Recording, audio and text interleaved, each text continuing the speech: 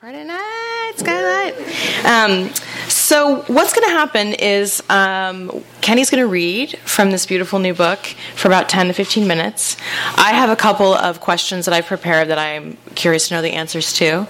So selfishly, I'll begin with those. And my hope is that we'll have a conversation between the two of us and then open it out for you all to ask questions. And I love the Socratic method, so sorry about that.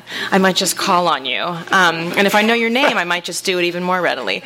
So we really want this, especially since it's an intimate group, to be a dialogue that sort of encompasses so many of the issues that Kenny tackles in this short book. There's so much in here, and those of you who haven't read it, of course, we hope that you will. So, Kenny, if you would start us off with the reading, and this is the book launch, right? So, yeah. So, happy birthday. Except for Berlin. Yeah, oh, okay. Well, happy American birthday to this book.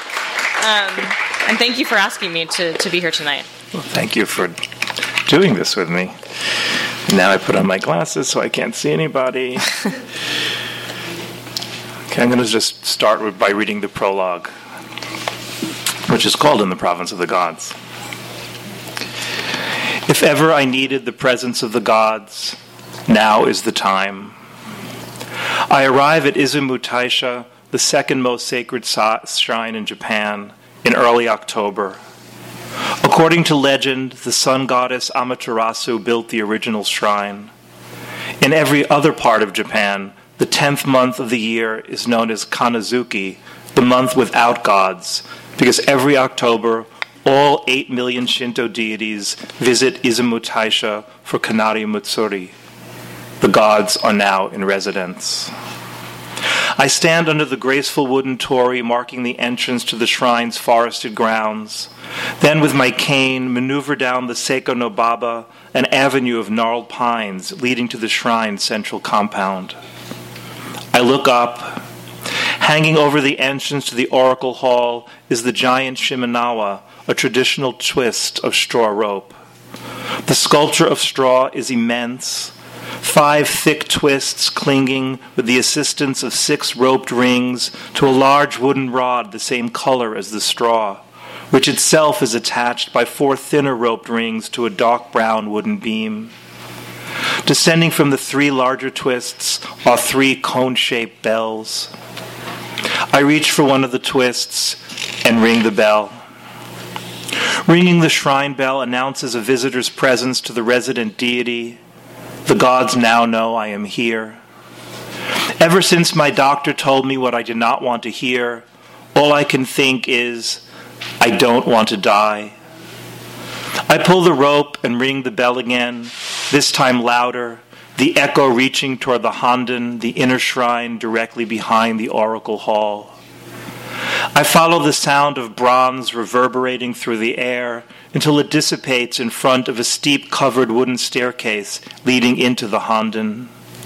The present structure, with its projecting gray wooden rafters shooting out of the roof, is in its 25th incarnation. Only half as high as its pre-Buddhist original, at 24 meters it is still the country's tallest shrine. Entrance into the Honden is allowed only during special ceremonies. Lafcadio Hearn, one of the first expatriate writers to live in Japan, lived only 33 kilometers away in Matsue. He was the first foreigner granted the privilege to enter the Honden. I peer through the 8-legged east gate, decorated with unpainted wooden carvings and bouquets of gohei, lightning-shaped white paper hung at Shinto shrines to ward off evil spirits, and look into Holy of Holies Hall, where only the head priest can go.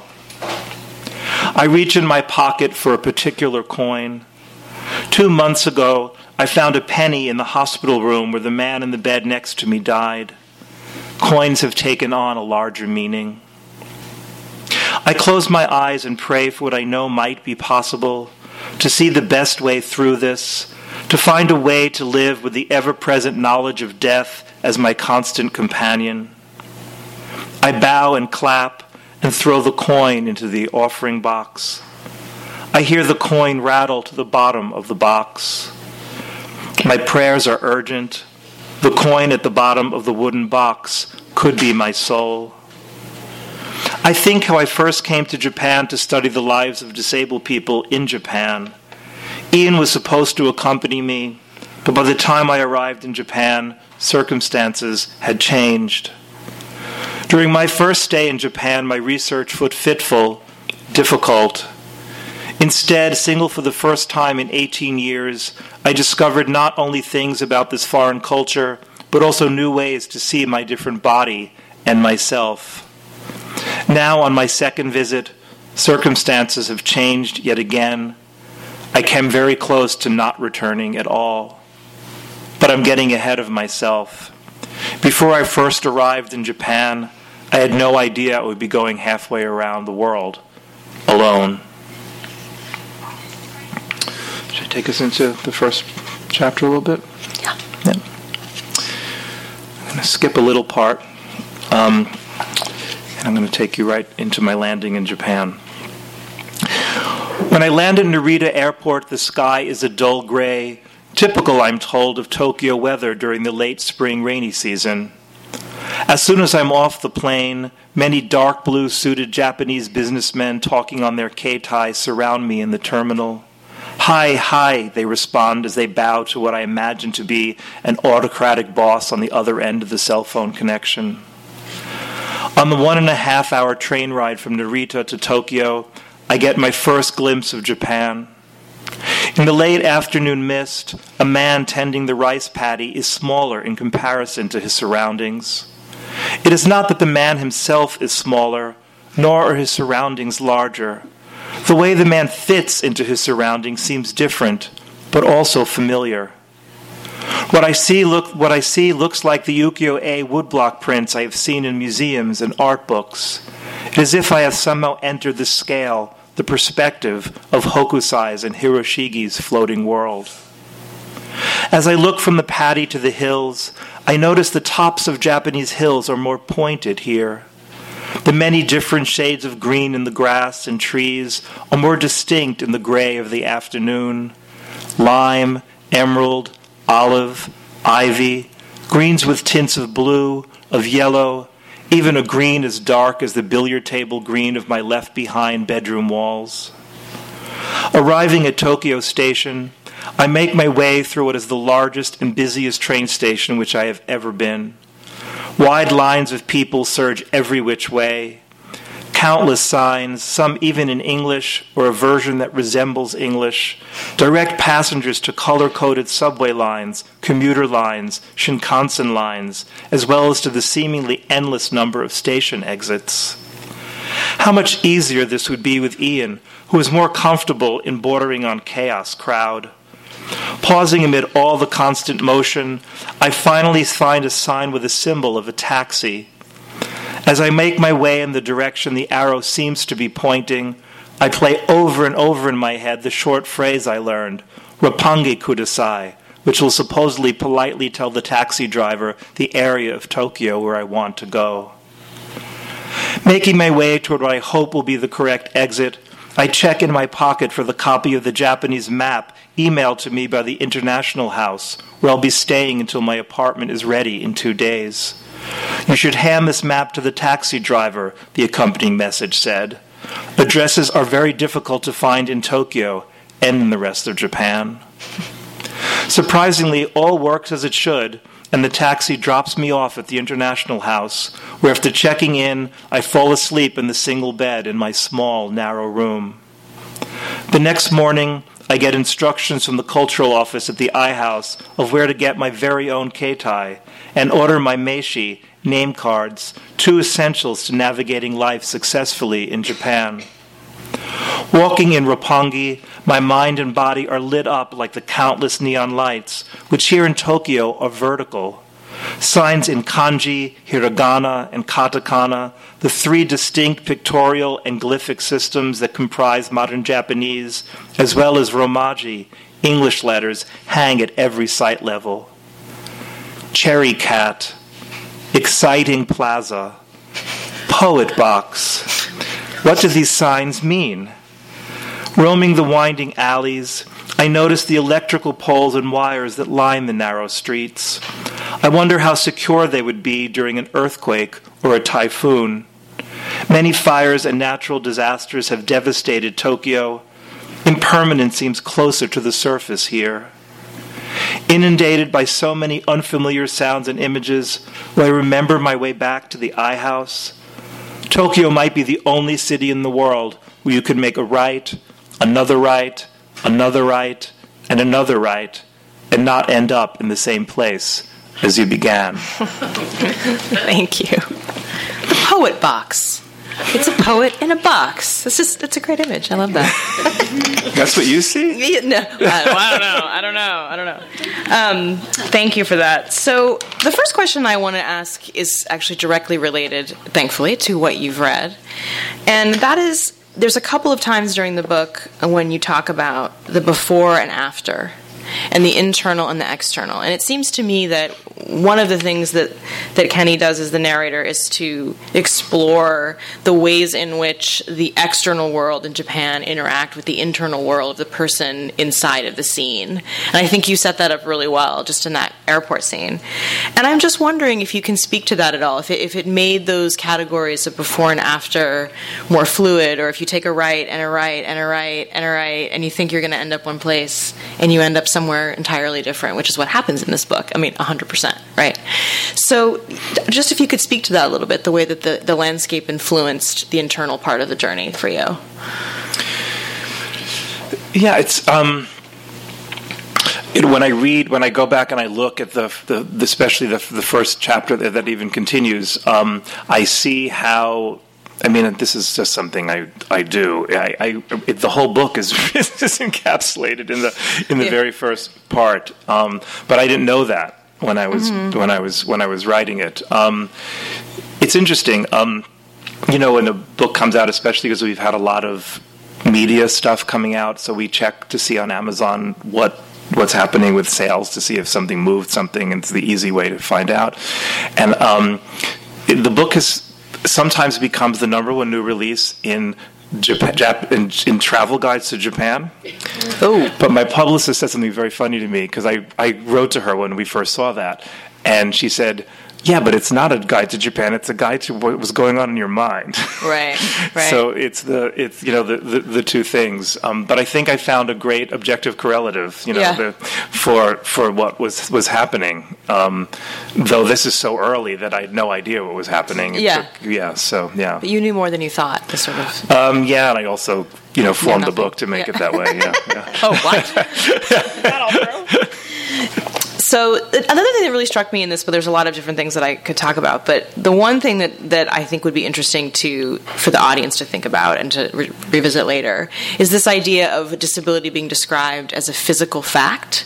I mean, that is such a great moment. There's in the book where a man that you've met says, "Oh, I've told my boyfriend about you and your physical fact." And I was like, and you even say that, like, what a great way to start. It's not like differently abled or empoweredly disabled / super crippled or whatever, like these sort of so PC words that are often used as funky labels that don't really mean anything. But it's like, yes, the physical fact of you. And I'm just wondering, like, that struck me a lot reading this, how deeply the perceptions of what intolerance looks like in a culture, and how in Japan you feel first like a white dude, and that's basically it. Whereas in this country there's so much work to do with like perception and how other people perceive you, and then how you perceive yourself, and there's so much mirroring, and it's such a pain. And I'm wondering if you felt that there was a release just even in hearing that, like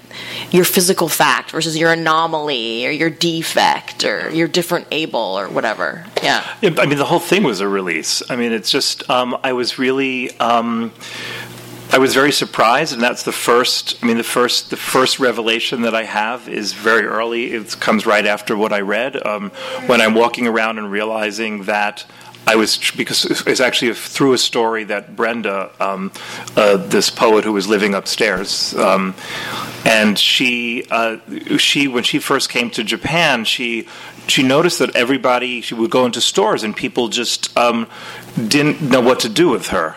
And she finally realized that it was because they wanted to help her, but they knew that they didn't have enough English to help her. So it had nothing to do with the fact that was all it was. It's just that she didn't have, So I took it on that, and I started to realize that people were treating me as if I was a foreigner, which I was. Right. Yeah. And though in my own country, I'm treated as a foreigner, not because I'm a foreigner, but because of my different body. Right. And that's just, I don't know what the translation. I mean, I think that the way that the physical fact came to me was such a direct way of saying something, which is so not Japanese. Right. But the person that said it was also somebody who had a lot of experience in the West. Right. So that was a true gift. Gifts come from places that you just never expect, which is what the whole book is really. Yeah. But it's exactly what you need, which is very exactly. And I think that ties into the. It's interesting because you think you go to a country and you don't have the power of language, or you can say like "take me here," which is hardly power of language, right? Or bathroom, right? Yeah. It's like a small little bit of power. And when you're hearing the opera or the music of Japan, and it's so foreign to your ear, and in that sense, it kind of enables you to experience it in an entirely different way. And in the same way, analogous situation, someone in Japan who'd never seen a white person that looks quite like you might be experiencing that same kind of like it's so new, it's so novel that there's no time to sort of categorize it, or and it also frees you, it seems to me, or reading this I was thinking, it frees you from all those dumb conversations you have to have in lines with people and be nice and stuff like that. The wonderful thing about Japanese culture, and remember, I'm not Japanese, and that's a real key, because I mean, as I say in the book, this koan almost that kept following me was Japanese audiences when I gave talks would always ask me what it's like to be disabled in Japan. Mm-hmm. I mean, like as if I had the answer, right? Right. And you don't? No, of course not. And I would always basically say to them that I don't, that I could only tell you what it's like for this particular white person with my particular disability, what it was like. Right. And I mean, and that was a very big difference. But I also. I'm also now living in another culture where I don't know the language, in Germany, and though there at least I can read.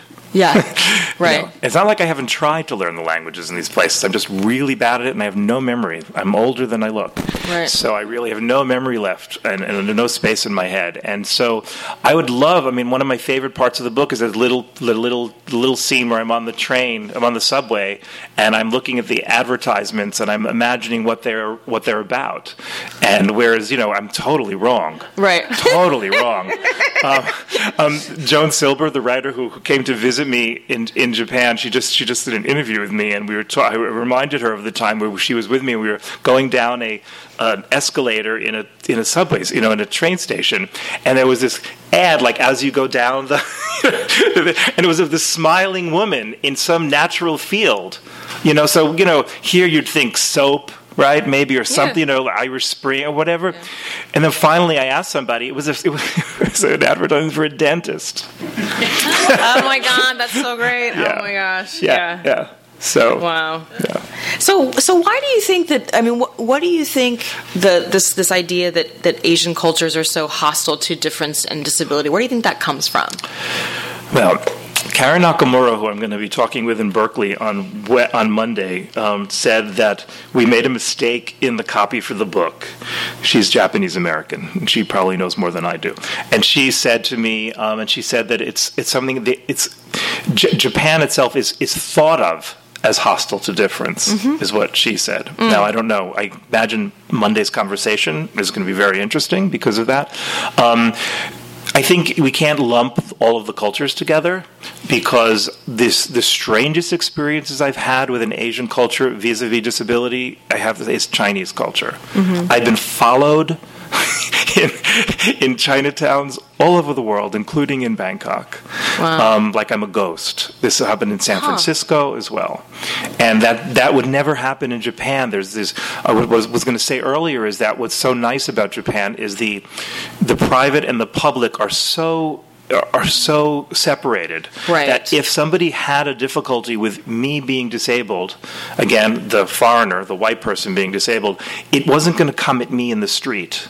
Right. It would happen maybe when they went home and talked at night, or who knows? I don't know. I'm not there. Right. And as far as I'm concerned, great. I don't have to deal with that. Deal with it, yeah. So we have to be careful not to lump, because I mean, the Chinatowns frighten me because of this. It's very odd. In Thailand, in Bangkok, it was really weird. That was in. God, I never know what's in what book anymore and what was never made in. But I did have it in my Darwin book at one point, but I think it's not in there anymore. That whole thing with somebody following me around. Yeah. It's interesting though to have one part of your identity sort of latched onto when you're so used to someone focusing on another part. Mm-hmm. I mean, and that by itself, I think, changes your perception. Like, you're just a white guy versus, like, someone with a disability. I mean, I remember when I was in Korea, people were, like, cutting my hair in the street. I'm like, seriously, like, stop cutting my hair in the street. It's freaking me out. Yeah. And it didn't have anything to do with disability. It had to do with, like, the color. Yeah. I mean, there was these Barbies with, like, a piece of my hair stuck on top of their head. And I think, I mean, did you find that to be... there's so much going on in this book that's destabilizing in your life. And I'm wondering if that is like the most potent part of the mix, or if that's something that you didn't think about as much because there's a breakup, there's a diagnosis, all of this is kind of happening, and yet you when you go to Japan, like, it's almost like you're just a white guy. Yeah. I mean, how interesting and strange and lovely in some sense. Not only a white guy, but, like, the apartment was, like, fit for me. Everything was my height. It was fantastic. Yeah, wow. It's good. Which was there's something, I don't know. It was very strange. I knew nothing about Japan when I went, and it felt like home very, very quickly. I took some language lessons before I left, and the teacher was an American who had spent a lot of time in Japan, and he told me two things that he cautioned me about. One thing he said was nobody would understand my sense of humor. Right. And the other thing he said was that I wouldn't make close friends. Huh. He was wrong on both accounts. Interesting. Yeah, for some strange reason, I still don't quite know why, and maybe there's just no answer, it just was, is that people just really accepted who I was. Now, you have to remember the people that I was dealing with were people who spoke English, so they had more of a connection to the West.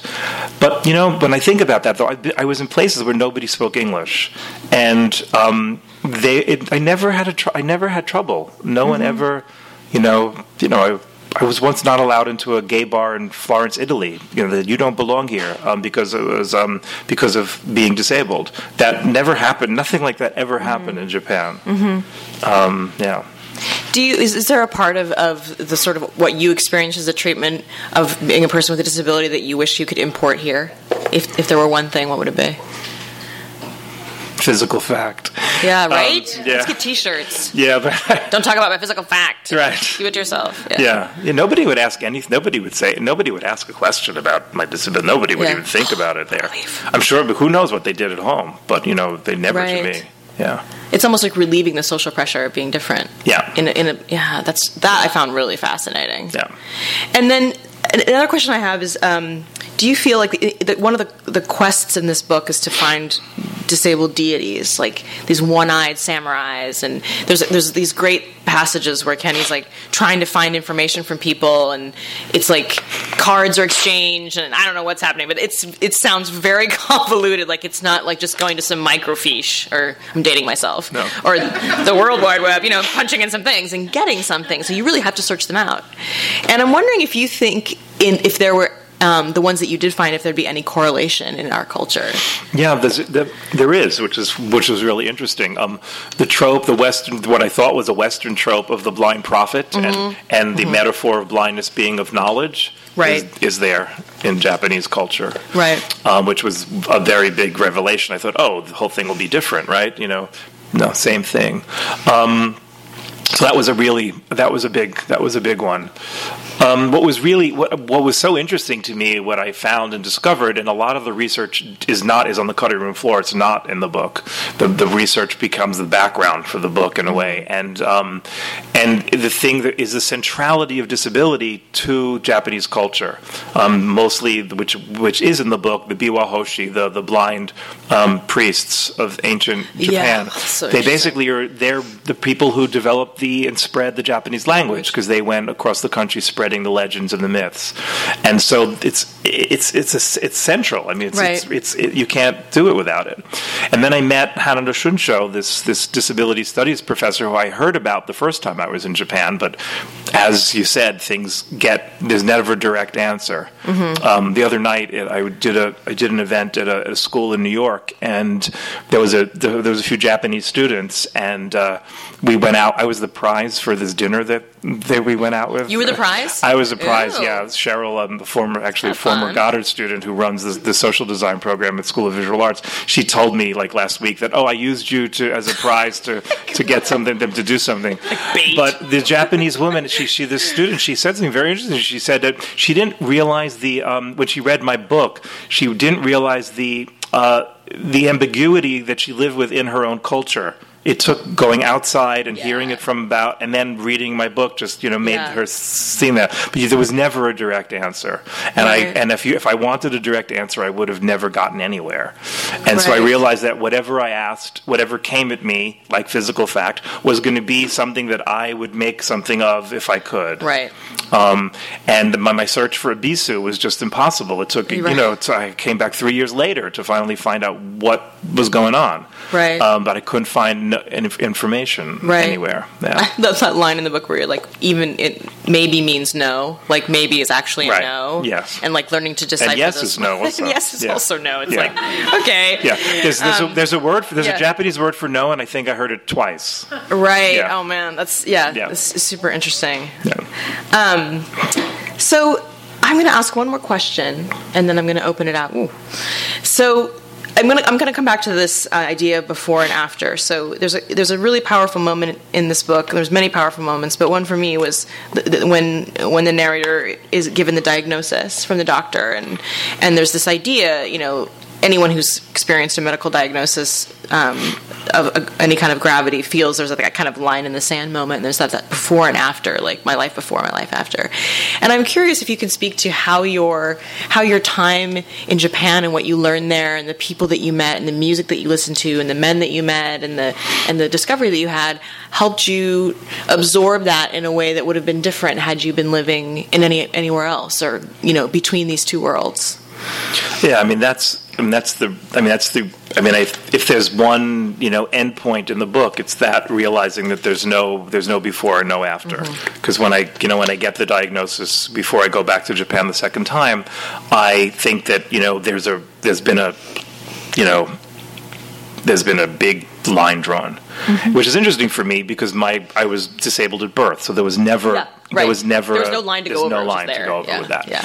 And so that was a huge thing, because I went back to Japan and thinking that there was this big before and after, and then through whatever happens during the third part of the book, I realized, and mostly, it really comes to fruition when I interview the two Hiroshima maidens, the two A-bomb survivors, and that really, and that was that was to me that's the climax of the book, right? And so and I realized that that life is a continuum. It's not something. It goes along this path, and it's a. I keep finding to see the seamless whole throughout the whole book, and I can't do it. And I think I have to be in the right mind to do it. And I'm looking for the right mind. How do you look for the right mind? Where is do you see it anywhere? And so I think that's the major discovery of the book, is that there is no before or after. Right. That it's arbitrary. Yeah. To me, it was like the Torii Gate. The idea of the Torii Gate is that you go through and it becomes a sacred space, and on the other side it's a sort of non-sacred space or mundane or whatever. And I think that what I think is really interesting about this book is it's almost like it's positioned in the middle there, in the threshold, like one foot in sort of mundane, if you want to say it, and one foot in the sacred, like, all the time. And I think most people live that way, actually. I think that's part of being in a mortal coil of some ilk. I mean, it's part of being human, but we don't always know it until we have a line in the sand moment like that, and it in some ways enriches and complicates experience. Yeah. So I loved that, and the floating imagery too. So if you think of that, I think that was really powerful too. Just those sort of the sturdiness of the Torii Gate and this idea of the floating. Lots of floating was happening. Lots of floating. There were no drugs. So I'd like to open it up into questions for the audience. So, oh, great! Yes. So I'm wondering, your experience, you're saying that nobody ever called you out publicly while you were in Japan about your disability or anything, your physical fact. Isn't that great? It's just a great phrase. I wonder, do you think that it would have been different if you were there for how many months? I was there for around 2 years, but two separate times. So yeah. I'm wondering, would it have been different if you had lived there for longer? Would it have been different if you had been Japanese? Yeah, I mean, I think it would have definitely been different for Japanese. The Japanese disabled people that I met and know have a very difficult time. And again, it depends on the disability. Yeah. I met something that's not in the book, an outtake, is I met a woman who was part of a grassroots disability rights group called Footloose, and she was blind and using a white cane.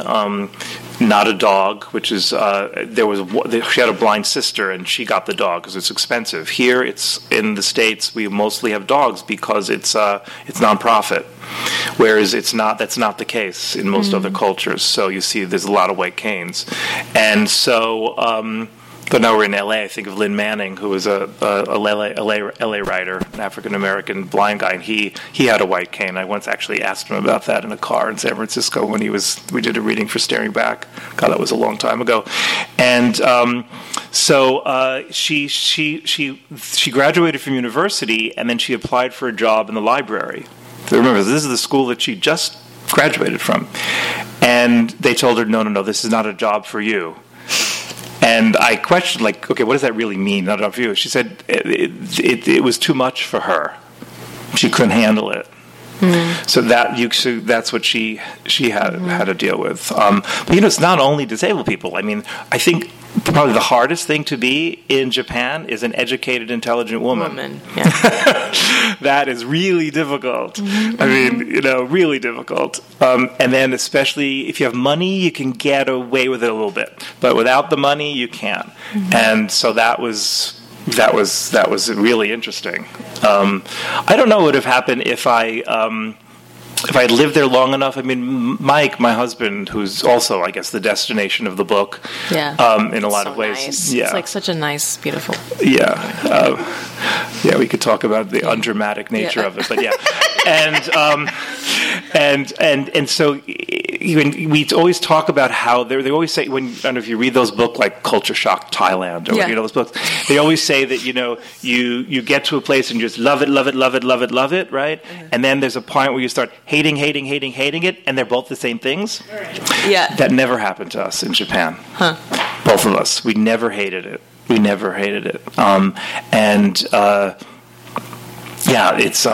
It's I don't know why, but we just didn't. And if we stayed there for 5 years or 10 years. Now, the other I say always, everything is context. I had 2 grants. I had a lot of money. If I tell you how much these grants were, you'd I just still can't believe it. And so I didn't have to work in a Japanese business. I didn't have to do that. So I was shielded from a lot of Japanese, society and culture. So that was that was good for me. Mike was teaching English, so he wasn't so much. I mean, the joke was when I met him that I had a lot of money and no responsibility, and he had no money and a lot of responsibility. And I said, don't get used to this. This is not the way it usually works. Let's flip that. Yeah. So, I have a follow-up. How do you say footloose in Japanese? It was called Footloose. Just Footloose? Yeah. Was Kevin Bacon like on the somewhere? You wouldn't believe. Say that's true. Okay, this is my story about English in Japan. Okay? So the aforementioned Joan Silber, the writer, who you might know, she was with me, and we went to Kamakura for the day, the ancient capital. It's, an hour, not even an hour by train, but from Tokyo. And we had some time before we were catching the train back. And she said, I saw a sign, I'm going to go look at books over there. I said, Joan, there's going to be no English books there. She said, the sign says books. B-O-O-K, that's right. I said, Joan, there's not going to be English books in there. She went, she comes back 5 seconds later, there's no English books there. I mean, there's no, the use of English there is, Yeah, and it's not fetish. It's nonsensical. It's kind of like the indirect answers you get in Japanese. It's just there's no rhyme or reason to it, and sometimes it's we won't go into the mistakes they make in translation, like flesh sauce instead of fresh sauce, or Well, it's like the stationery. Like I remember. I found something that said something like it was like two people embracing, and it said, "Life is so much better here without you," which was not what the sentiment was meant to express. That was awesome. It's like the best stationery ever. Yeah. Like, I don't miss you. And all like crammed together into one word. Yeah, so it's very different. Yeah. But I mean, I love it. There's other cultures that Finland is like that also. They're the way they're starting to use English. Now I'm seeing it in Germany. Yeah. Right. It's just these they're just divorced from, like Poet Box and Cherry Cat and the best Exciting Plaza. I mean, come now, What is that? Yeah, just imagine the most exciting strip mall you can ever see. It's just So, right. Yeah. Yes.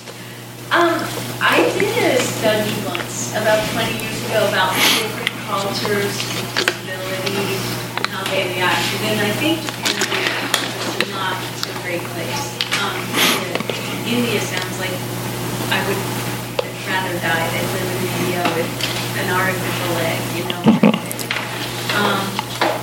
But Canada was like the best place to live. And Israel, no? Canada was one of the. I lived there for 7.5 years. It was one of the worst places for disability that I ever said. Yeah. I can go into this and tell you, lots. But Toronto is very inaccessible. When I started to have to use a wheelchair, when I blew out my right knee, I dislocated my right knee. If I didn't have a car, I'd be shot. The two stations nearby were not accessible. The streetcars were not accessible. There's no federal disability law. We can talk about Canada sometime. I won't write a book about it, trust me. So it's very problematic. And this mythical healthcare system that you hear about, they don't cover medication. Wow. So So anyway, but that's that. I can't imagine being disabled in India. I don't know what that would be like. But again, it's not. It changed. I was in Japan, and then I was away for 3 years, and I came back, and even in that 3 years, it had changed. I haven't been back since 2010, so I don't know what has been going on since then.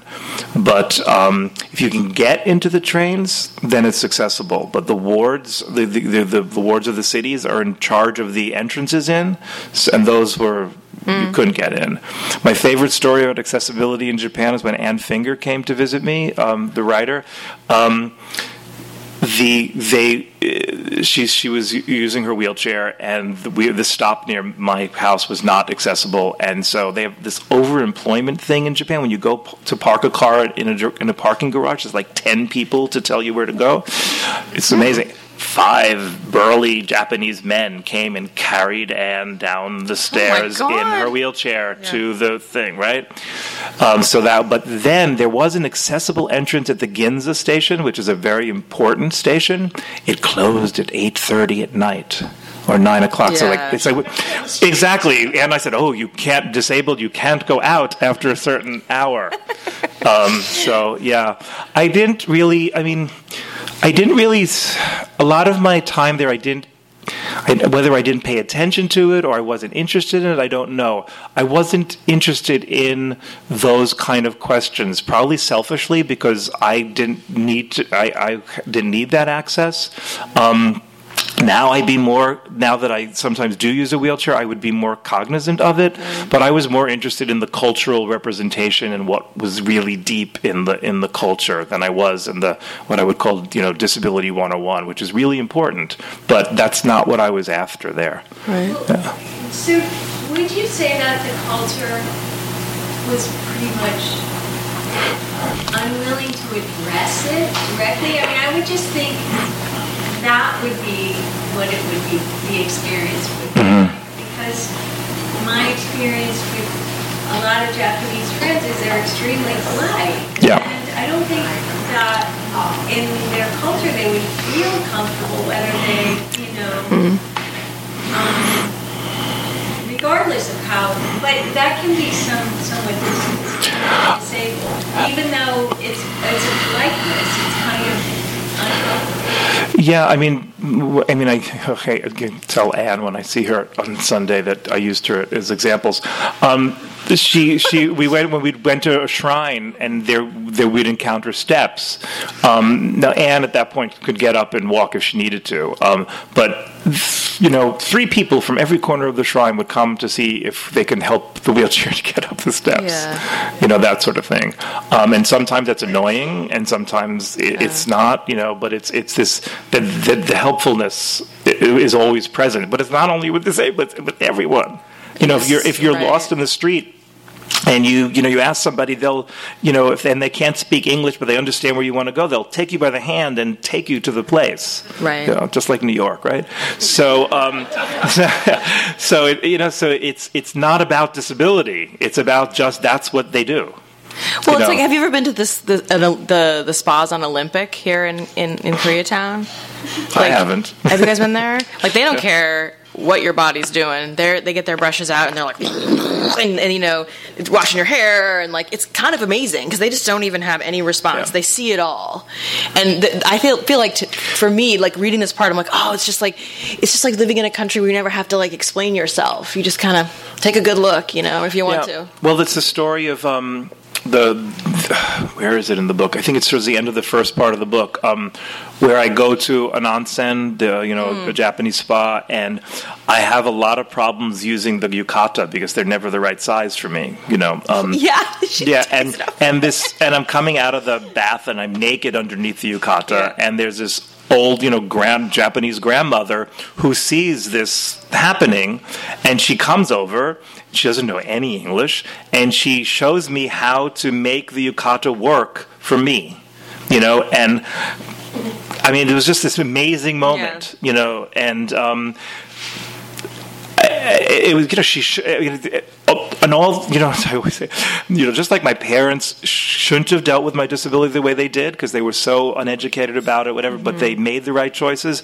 This woman probably, she just did it by instinct. I don't know, it was instinct or whatever she did. She just came over and did this. Yeah. And it's, I'll never forget that. Right. I wish I wish I could send her the book. She couldn't read it, but it could be in books. Yes, right. But the thing is, that could be personality, not cultural, right? It could be. It's But that was the kind of thing that happened time and time and time again. Mm-hmm. And again, maybe other people will have different experiences, but this was my experience, I won't. That's why I don't generalize. I won't say that this is what it's like for everyone.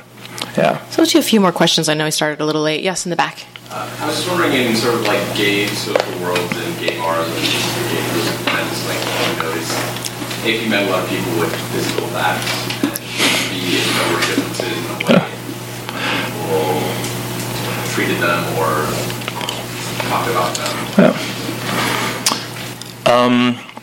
No.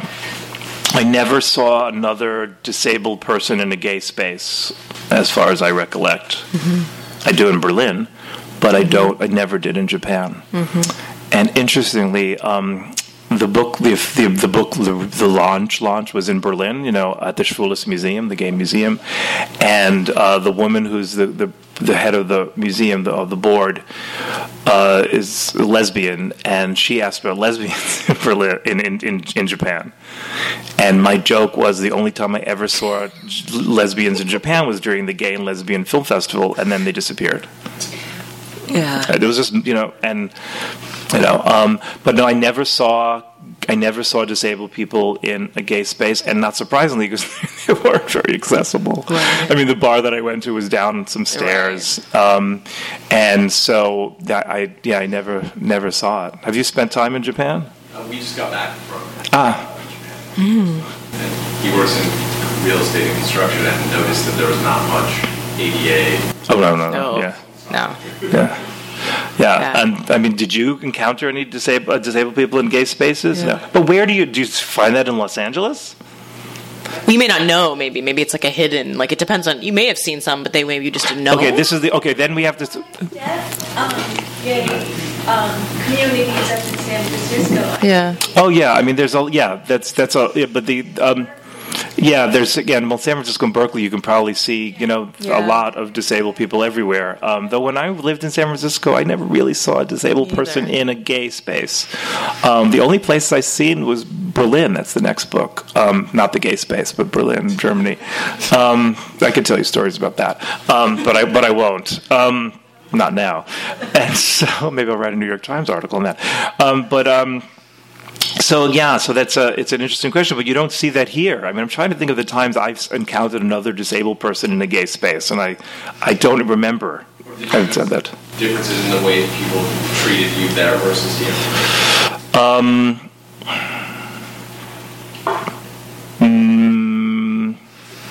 Okay, I have to go back because of the context, right? So there are around 200 gay bars in Tokyo's gay district, Shinjuku Nichome. When I lived there, only 4 of them welcomed foreigners. Oh. Okay? So there's no sign that says you cannot come in. And if you go in, you're not going to be thrown out, but you're going to be treated so brusquely that you're not going to want to be there. So I doubt there are disabled Japanese in the other bars as well, but so that's the context. I'm only dealing with the bars that I was in that it was where Westerners were welcome.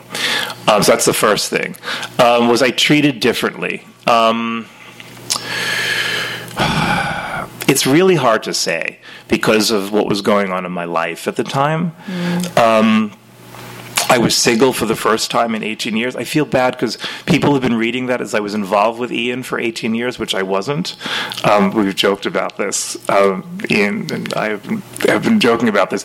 I mean, I was with him for 6 years, but I went from one relationship to that was serial monogamy, right? So I was single for the first time in a very long time. So there was that rush.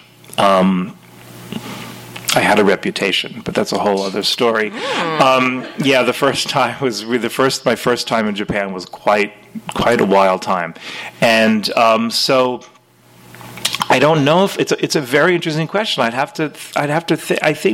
didn't feel I was treated differently, though I had.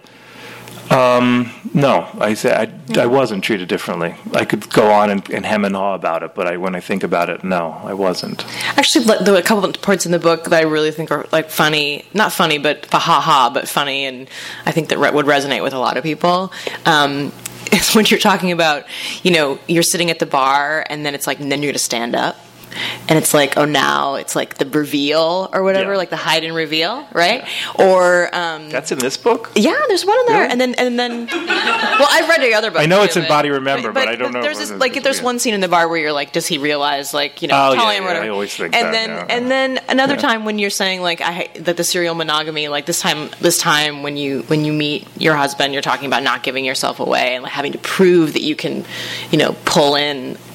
Partners and stuff like that, and I think that's really poignant. I think that's that transcends all cultural, I think, sort of considerations in some sense. Yeah, it makes me very sad. What makes me it is sad.